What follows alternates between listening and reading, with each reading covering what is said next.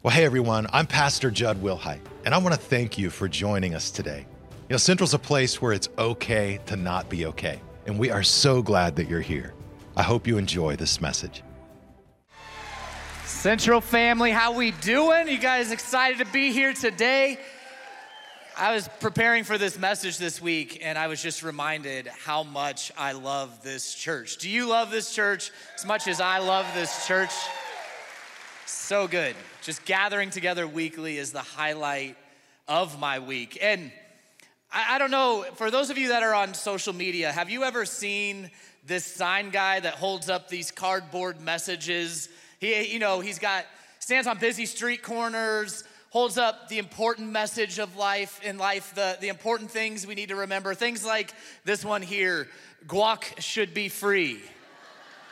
Which I couldn't agree more. That's an agenda item I can get behind. Like, don't charge us for guac or the avocado. Or this one here, reminder to cancel your free trial before they charge you. Some of you are gonna miss what I'm saying over the next 5 minutes because you're trying to cancel that free trial in church. Or this one here, ladies, buy your own hoodies. And she's standing next to him with a sign that says no. I feel like I have 4 females in my household that would also hold that no sign, because my hoodies are fair game to the family. Well, if the Israelites had a cardboard sign to share their story, to share a message that they were trying to get across, their cardboard sign would say captive. And they would say captive because they lived as slaves under the cruel rule of the Egyptians. And we're in our final week of this Break Free series where we've been looking at the Israelites' journey to freedom in the book of Exodus. And Exodus means the way out. And this is the story of how God freed the Israelites from their chains. And last week we looked at how God called Moses to stand up to Pharaoh to deliver him a message of let my people go or you're gonna suffer the consequences. But Pharaoh's heart was hardened. He didn't let the people go. And so Pharaoh and the Egyptians, they suffered 10 plagues. And after the 10th plague, finally, Pharaoh gives up. He lets the people go, or so they thought. And as they were walking towards freedom, they realized Pharaoh changes his mind. He chases after the Israelites. They run into the Red Sea. They feel like they were cornered. But then we learned about how God opened up the Red Sea. He parted the Red Sea, allowed the Israelites to get safely to the other side. Once Pharaoh and the Egyptians chased them into the Red Sea, once all the Israelites were out, the waters crashed in over Pharaoh, crashed in over the Egyptians, completely wiping them out. So the Israelite sign could now flip to something like free together, because they're finally free. They're finally walking in their freedom. And I wonder, if you had a cardboard sign, what would yours say? What message would your cardboard sign send? Like the Israelites, would it say something you need freedom from? Maybe for you, in your life, you need freedom from procrastination. Maybe you need freedom from perfectionism. Maybe you need freedom from health problems or depression or an addiction. Maybe for you, you just need to learn to express emotions in a healthy way or a better work-life balance. Maybe you need freedom from the feeling of emptiness or lack of purpose. Freedom from rejection, setbacks. Maybe you need freedom from financial pressures. Whatever it may be, we can all have something we could use freedom in. We all have a piece of cardboard. We each have a story, and each one of those stories is important. And God's still telling and writing each one of our stories. And for the Israelites, you would think after all these miracles, after all this that they witnessed firsthand, that they would be joyful, they'd be grateful to God. But even when we experience freedom in one area of our lives, we have to be careful to stay free. Because it's so easy to slip back into old habits, into destructive patterns, isn't it? I mean, we see it firsthand with the Israelites. Let's check out what happens next in their story. And today we're going to be in the second half of Exodus, starting in Exodus 16. And when we get to the red word, say that out loud with us. But it says, they arrived there on the 15th day of the second month, 1 month after leaving the land of Egypt. So where's there? The Bible tells us they arrive at Mount Sinai. They've left Egypt, they crossed the Red Sea, they're at Mount Sinai. It says there too, the whole community of Israel did what? Complained about Moses and Aaron. If only the Lord had killed us back in Egypt, they moaned. There we sat around with pots filled with meat and ate all the bread we wanted. But now, you've brought us into this wilderness to starve us all to death. Here we go again, the complaining, the grumbling, saying they'd rather be slaves in Egypt than uncomfortable in the wilderness. And let's look at the timeline here. So the Bible tells us they leave Egypt, they get to Mount Sinai. There's some translations, some scholars that say this would take about a month, 30 days. Others would say about 2 months. Then there's some scholars that would say this would take about 3 months. So let's just go conservatively and say 3 months, 90 days since they've left Egypt and they're now at Mount Sinai. This would mean in less than 90 days, they've already forgotten one of God's greatest miracles and bringing them a victory. This would be like us forgetting who won the Super Bowl back in February. You might be saying, who did win the Super Bowl back in February? I'll give you a hint. It wasn't the Dallas Cowboys. That's not a very good hint. I think that's kind of a given. This would be like if you were a Kansas City Chief fan forgetting that the Kansas City Chiefs won the Super Bowl back in February. Are there any Kansas City Chief fans in the room? Yeah, you didn't forget. The team didn't forget. The organization didn't forget that they just had this level of victory. And for the Israelites, this is a bigger victory than a Super Bowl win. I mean, this is their deliverance. This is their lives being saved. And in less than 90 days, that short of time frame, they get frustrated and they want to go back. Like if only God would have killed us. They have the ultimate victim mentality. Don't you feel bad for me? I was a slave that sat around with pots full of meat. Life was good. And now I'm in this desert. I don't have any food. I'm hangry and I want to go back. But the funny thing is that this actually isn't true. In Egypt, it wasn't custom for the slaves to sit around with pots full of meat and eat all the bread and all the vegetables that they wanted. In fact, in ancient Egypt, even the common people didn't have access to meat. So you know that the slaves are going to get less than the common people. Sitting around with pots full of meat and bread and vegetables, this is a gross exaggeration. But it's like they're sitting around going, oh, beautiful Egypt, how I long for you, how I miss you. I picture them sitting around campfires in the wilderness just singing, country roads, take me home to the place I belong. Sweet, sweet Egypt, Mountain Pharaoh.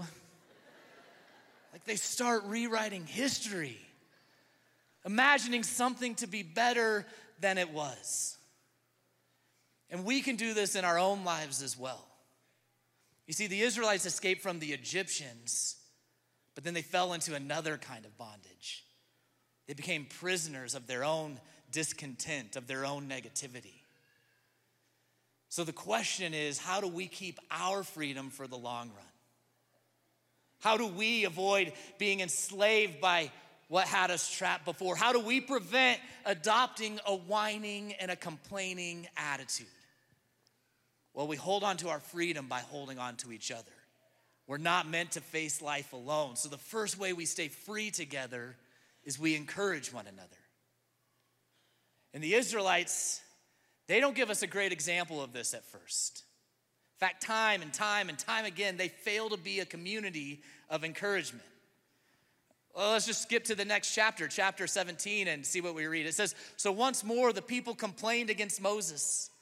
Give us water to drink, they demanded. And hold on. I know you're ready. Hold on. I want to count us in on this because sometimes the whiners, the complainers in our life, the negative people, we just need a chance to say this word with some passion. So I'm going to count us into this red word and you let the whiners, the complainers hear it. You ready? 3, 2, 1. Quiet, Moses replied. Why are you complaining against me and why are you testing the Lord? Complaining. You know what's scary is I've seen examples of this happen in me. And I've seen examples of this happen in our church community. Not all the time. We have a great church community, but there's sometimes if we don't protect it, we start to slip. Well, we show up here, we made it to church. God started doing something incredible in our lives. He started working through us. He shows up, he does amazing things. But then over time, rather than staying a community that encourages people or a person that encourages people, what we do is we start to grumble. And maybe it's just in our own heads, but we start to grumble. We start to complain. We grumble about the small things like, parking lot was so crowded today. I had to park 20 spots further than I normally park. Or I got here late and I have my kids, I need to get them checked in. There's this long check-in line and why are so many people having kids? Or the music's too loud or the music's too soft. We sing too much or we don't sing enough. Or who is this guy and where's Judd?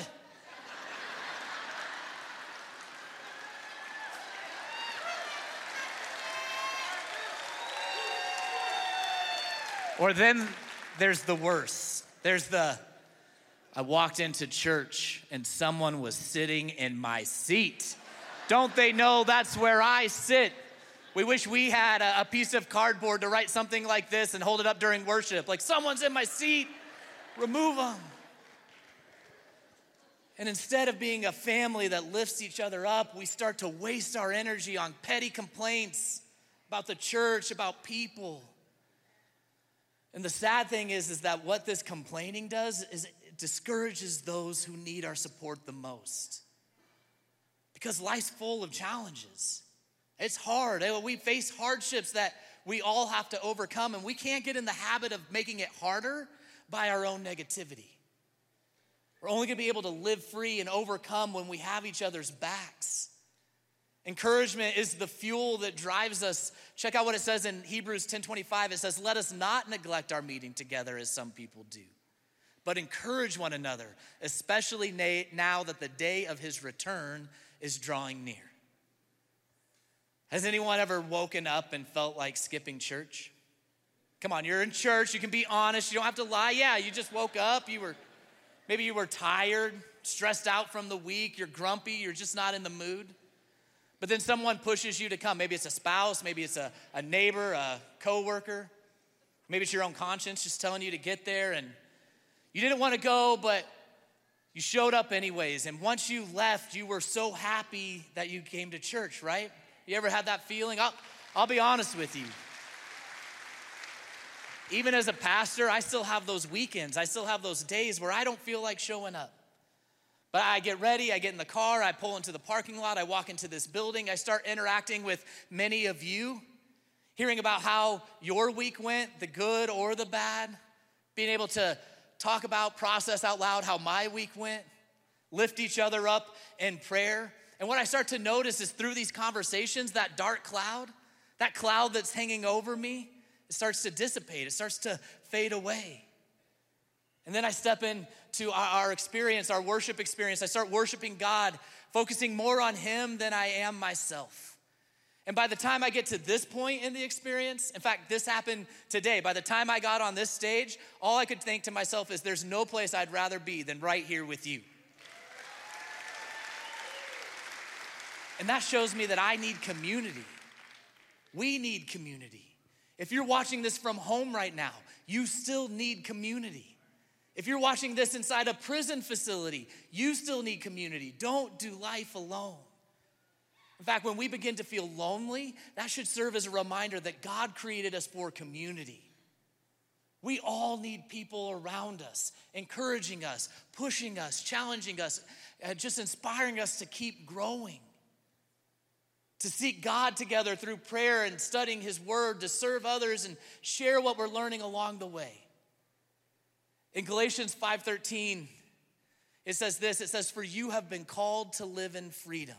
And then don't miss this, but don't use your freedom to satisfy your sinful nature. Instead, use your freedom to serve one another in love. Serve one another in love. How do we do that? Well, one way we can do that is by taking notice of volunteers that we interact with every time we show up to church. Maybe there's that someone that's always at a front door, just so kind to you. Maybe that volunteer in our kids area that's just so good with your kids, so kind to your kid. Just writing them an encouraging note or telling them an encouraging word, just showing your gratitude and thankfulness for them. Another way that we can serve each other in love is by sponsoring a kid to go to camp, kids camp, youth camp. If we have the ability to do that, there's a waiting list full of kids that want to go experience camp, community, encouragement, what God has planned for their lives, and we can serve them in love by help sending them to go. We can send our senior pastor an Instagram message, a Facebook message, just letting him know what he means to us, encouraging him, or maybe you can just find time to serve on the weekend. Just a little bit of time to show up at a front door yourself. You never know the encouragement your smile can bring to someone. It's a way you can serve them in love, but we can all serve in love, bringing encouragement to others. And I guess what I'm really trying to say is that criticism may show someone what they did wrong, but encouragement shows them what they can do right. Criticism, it shows others their defects, but encouragement shows others their prospects. We're here to encourage. We're here to be here for one another. And not only that, to stay free together, we're also here to rely on God together. And people often depend on God in moments of crisis. My kids, they do this with me as their dad. I can think of this one time in particular where my daughter Cosette, my youngest, she was given this stuffed animal that you're to heat up in the microwave, and when you heat it up for a couple minutes, it just makes it warm and snuggly to go to bed with. And she walks down with this stuffed animal, and she's gonna heat it up, and I said, hey, let me help you with that, babe, and she's like, no, I got it. I'm like, well, let me help you reach the microwave, and as she's climbing up on the counter, she tells me, no, I got it. I'm like, well, let me help you set the time. She's like, Dad, I read the instructions. I know how to work the microwave. I got it. She's got it. I walked into the other room. Not 60 seconds later, I hear a scream from the kitchen, Daddy! I come running in. My microwave is on fire. Apparently, there was some defect with this stuffed animal. She didn't do anything wrong, but she had it. But then in a moment of crisis, she didn't have it anymore. She needed her dad to put out the fire. And the truth is, for us, we should depend on our Heavenly Father daily. Whether there's a fire or not, whether things are going well or not, whether we think we have it or not. In the Israelites' journey, God shows them that he still has them. Right after they've done all their complaining about being hungry, look at what God tells Moses. It says, then the Lord said to Moses, look, I'm gonna rain down food from heaven for you. Each day the people can go out and pick up as much food as they need for that day. I will what? Test them in this to see whether or not they will follow my instructions. And on the sixth day, they will gather food, and when they prepare it, there will be twice as much as usual. So each day of the week, except for one day, they're to go out and they're to gather food for that day. And then they did this for 40 years. But in that 40 years, it taught them to depend on God for everything. So the Israelites, they're to go and gather this fresh manna, this bread-like substance that God sent down, and they're to gather this manna each day, share it with those in their tent. But if you keep reading, when people would try to hoard it for themselves, they wouldn't share it. That manna, that would rot and be filled with maggots. And in the same way, for us, the gift of God, it's not meant to be hoarded. The gift of God, which is Jesus, it's not meant to be kept to ourselves. In John 6 of the New Testament, Jesus himself compares himself to the manna from heaven that God gave his people in the wilderness. He's comparing himself to this story, which means every day we're to depend on him. We're to learn from him, but then also that's meant to be shared. And I want to clarify, not shared like a know-it-all. I know sometimes we like to know it all, and we like to show off what we know. It's not meant to be shared like a know-it-all. We're just learning and growing together. We're learning all about how to follow Jesus together. We're just one beggar telling another beggar where the food is. That's all we are. And so each day we can depend on God together and share it. And there's different ways that we can depend on God together. One of those ways is one way we just experienced in our worship experience, where we get into that prayer moment. You just having the boldness to slip up your hand in prayer, that you need prayer, and allowing the church family to pray with you. That's a way that we depend on God together.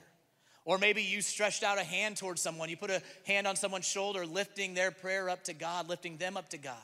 We're depending on God together. We're jumping into our Bible during the week, but then we're sharing what we're learning with others. Or one way that we can rely on God together is just as simple as inviting a friend, a neighbor, a coworker to church with you. But we rely on God together because relying on Jesus, that's a daily decision. And we long for his presence. We long for his guidance in the good times, the bad times, and everything in between. So together we need to encourage each other. We need to rely on God together. And another thing that we need to do is we need to pray for each other. In the next part of the story with the Israelites in Exodus 17, they find themselves fighting this group of people known as the Amalekites. And this is a battle they did not ask for. This was a completely unprovoked attack. They're just walking along. They're heading towards the promise that God gave them, when all of a sudden this jealous king named Amalek, he attacks their rear ranks, which would have been known as a despicable act, because what you're doing is you're attacking the most vulnerable from behind. So the Israelites, once again, they find themselves in this battle that they did not ask for. And when it seemed like the people were slipping, when it seemed like they were losing hope and they were starting to lose this battle, what Moses does is he goes to lift his hands in prayer to God. And when he does, something amazing starts to happen. When Moses raises his hands in prayer, the Israelites, they start to win the battle. But when Moses lowers his hands, they start to lose the battle. I wish I could do this with my favorite sports team. Like if I could raise my hand when the Vegas Golden Knights are losing and it would turn the whole victory around, when it turned the whole game around, you'd never see me put my hands down. I'd keep them up the whole time, every game. And so Moses in this moment, he recognizes this. In fact, if Moses had a cardboard sign in this moment, it'd just be saying like, hey, my hands are tired. Somebody help a brother out. Like if I drop these things, we lose. And it's amazing what those did when they realized that there was power in Moses raising his hands in prayer. In fact, in Exodus 17, it tells us Moses' arms soon became so tired, he could no longer hold them up. So Aaron and Hur found a stone for him to sit on. Then they stood on each side of Moses doing what? Holding up his hands. So his hands held steady until sunset. And as a result, Joshua, who was leading the Israelite army, overwhelmed the army of Amalek in battle. You see, they did it together. God wanted to teach his people that he fights the battles in life, that they could trust him, but God was also giving the opportunity to them to trust him together. It wasn't all on one guy. Now, we don't have to literally hold each other's arms up, but holding up each other's arms in our context is standing with one another in prayer. And there's always some way that we can be praying for somebody, and every single one of us can pray. There's times that you need me to pray for you, but there's also times I need you to pray for me. And prayer is one of our best ways for us to just measure our own faith. If you want to know how much faith you have, just look at how bold, how intentional your prayers are. And you see this faith, these answered prayers all over our church family. Just a few of them that I can think of. There's Kyla. Kyla was diagnosed with endometriosis, and she needed to have a surgical procedure. And she brought it to her church family. She had them lift her up in prayer and pray some bold prayers for her surgery, that God would do some healing before she even walked into that room. And when she did, when she went in for that surgery, they found that there was nothing to fix. She was already completely healed. There's Bob, who was 13 when he began experimenting with drugs and alcohol, and this turned into a 10-year addiction. His family tried everything they knew to try to help him, sending him to counseling, sending him to rehab to try to free him. But then during those 10 years, Bob's mom began praying that God would take over his life, that God would help him overcome this addiction. And then one day her prayer was answered, and Bob is now 29 years sober. He's a pastor right here in this church, helping others overcome their habits, their hurts, their hangups. There's Wayne and Hannah who prayed to become parents. They had the church family pray with them that God would allow them to have a baby. And through their prayers and also through their trials, they learned that God was sending them a child in an unexpected way. He made a way to make their family whole through the adoption of their son, Robert. What a gift that adoption was to that family. And what about the 24 people that met at Oddfellows Hall back in 1962? They prayed that this church that they were starting, that it would reach the Las Vegas area, that you would show up to that church one day. They prayed for you before they even knew who you were. Or those that prayed that God would move in a big way and allow us to expand our movement through other physical location. And God blessed us with churches all around Nevada, Arizona, Alabama, Florida, Mexico, even as far as Australia.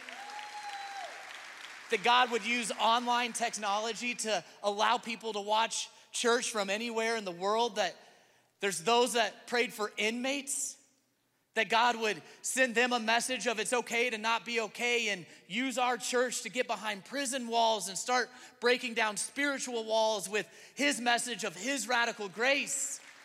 That God can still use you sitting in a prison cell for a purpose.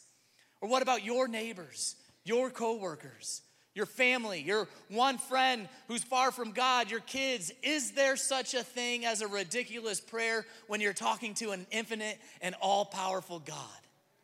There's not. We can pray for one another and we can see God move in that. Praying for others is the ultimate expression of your love. We entrust ourselves and the ones we love to God, who's the only one who can satisfy our every need. So pray for each other. Rely on God together. Encourage one another. And when we do all these things, it's because we walk together. And we walk together because we need each other. We need each other. There are a lot of people that I need around me, and it's because I have my own blind spots.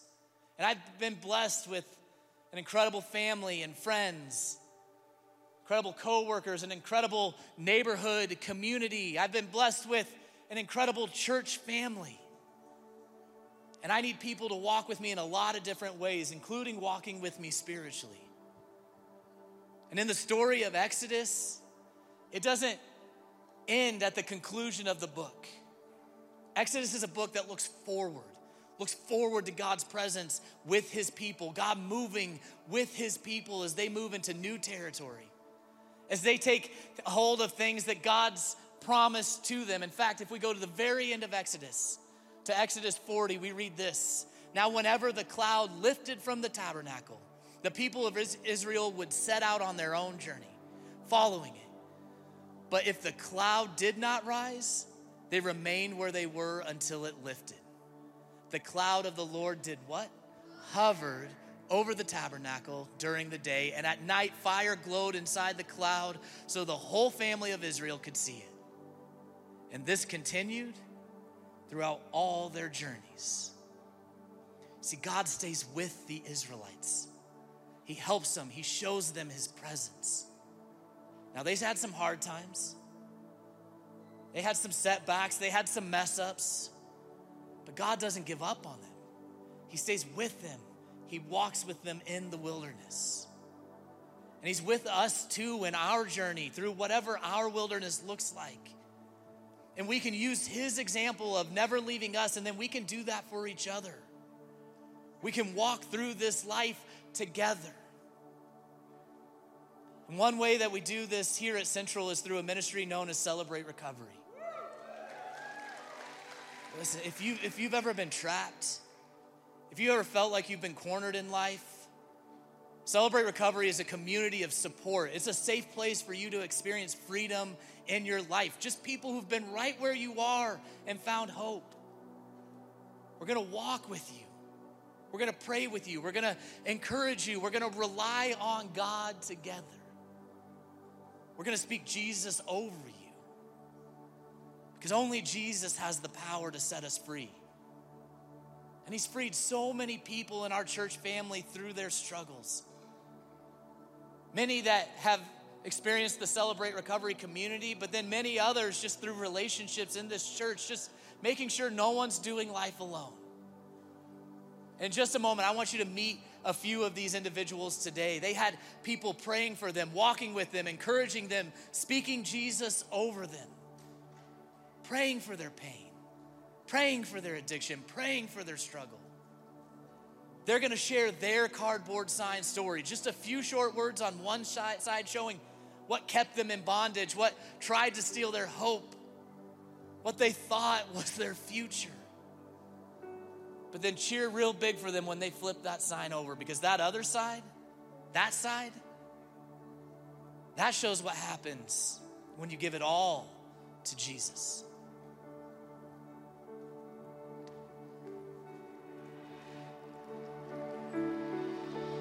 I just want to speak the name of Jesus over every heart and every mind. 'Cause I know there is peace within your presence. I speak Jesus.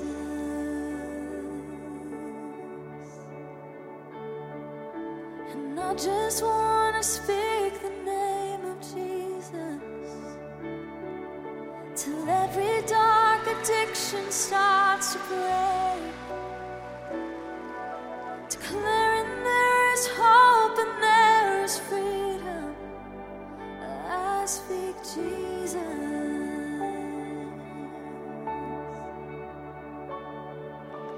I just want to speak the name of Jesus over fear and all anxiety, to every soul held captive by depression. I speak Jesus.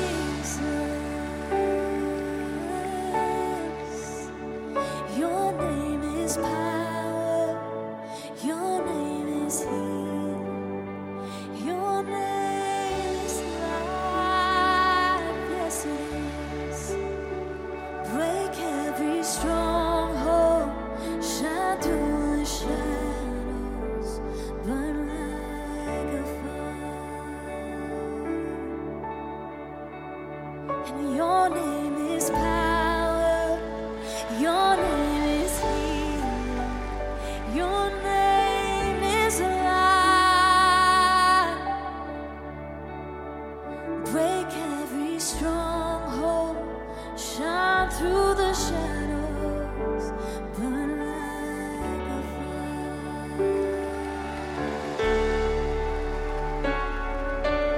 I just want to speak the name of Jesus over every heart and every mind. 'Cause I know there is peace within your presence. I speak Jesus.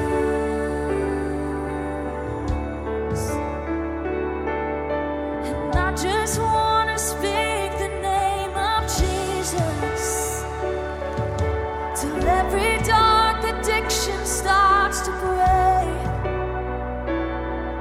declaring there is hope and there is freedom. I speak Jesus. So back to my question from earlier. If you had a cardboard sign, what would yours say? For me, the front side would say straight.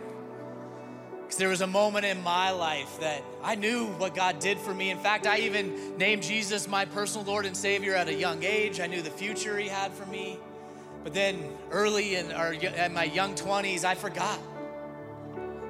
I strayed away from God. I started living a life that I wasn't proud of. But then just like God promising to be the shepherd that he is, that will leave the 99 to go find the one, he found me. He rescued me. He showed me what his love still looks like. Has God been showing you some things in your life that you need to change? Some things you've been fighting for a long time and they're not going away by themselves. Some things that you've told yourself, like, this time I'm gonna overcome it, I've got it, but you've been living with it for so long you can't imagine life without it. Maybe God's asking you to give something up, but you're just too scared to face it. It's time to speak Jesus over it. For you to have your own cardboard story, but this starts by you naming Jesus your personal Lord and Savior. Handing it over to Him. That's where you find freedom. And if you want to do that, I want to give you that opportunity right now. So if I could have everybody bow their heads and close their eyes. If you want to name Jesus your personal Lord and Savior, just reach out to Him right now. Pray these words that I'm saying, pray them after me. But say them to God yourself. Let them come from you. Just say, God, I know I'm a sinner. I know that sin separates me from you. But I know you sent Jesus to forgive me of those sins. He died on a cross for those sins. But then He rose again, forgiving me of those sins. So I ask that now, God. Forgive me of my sins. I name you my personal Lord and Savior. Give me a new name. Give me a new story. And we can pray these things because of the powerful name of Jesus. And church, if you're tired of being held captive in that addiction, speak Jesus over it. If anxiety is controlling your life, speak Jesus over it. If you're going through grief or loss, speak Jesus over it. If you feel hopeless or trapped by depression, then speak Jesus over it. Speak Jesus over the trauma and the hurt. Speak Jesus over the financial pressures. Speak Jesus over the rejections and the setbacks. Speak Jesus over the health problems. Speak Jesus over the anger. Just speak Jesus. Reach out to Jesus. You see, only Jesus can set us free. We shout Jesus from the mountains and Jesus in the streets. That's right. Jesus in the darkness over every enemy. And Jesus for my family, I speak the holy name. Jesus, your name is power. Your name is healing. Your name is life. Yes, break every stronghold, shine through the shadows, the light of life. Your name is power. Your name is healing. Your name is life. Break every stronghold, shine through the shadows, the light of life. Well, hey, thanks for joining us today. If you enjoyed this podcast, there are a couple of things that I'd love for you to do. Make sure to subscribe and review this podcast and connect with us on social media by following @Central Online. You can also contribute to what God is doing through Central. You can simply visit centralchurch.online/give, and you can give a gift today. And thanks again for joining us on the Central Church Podcast.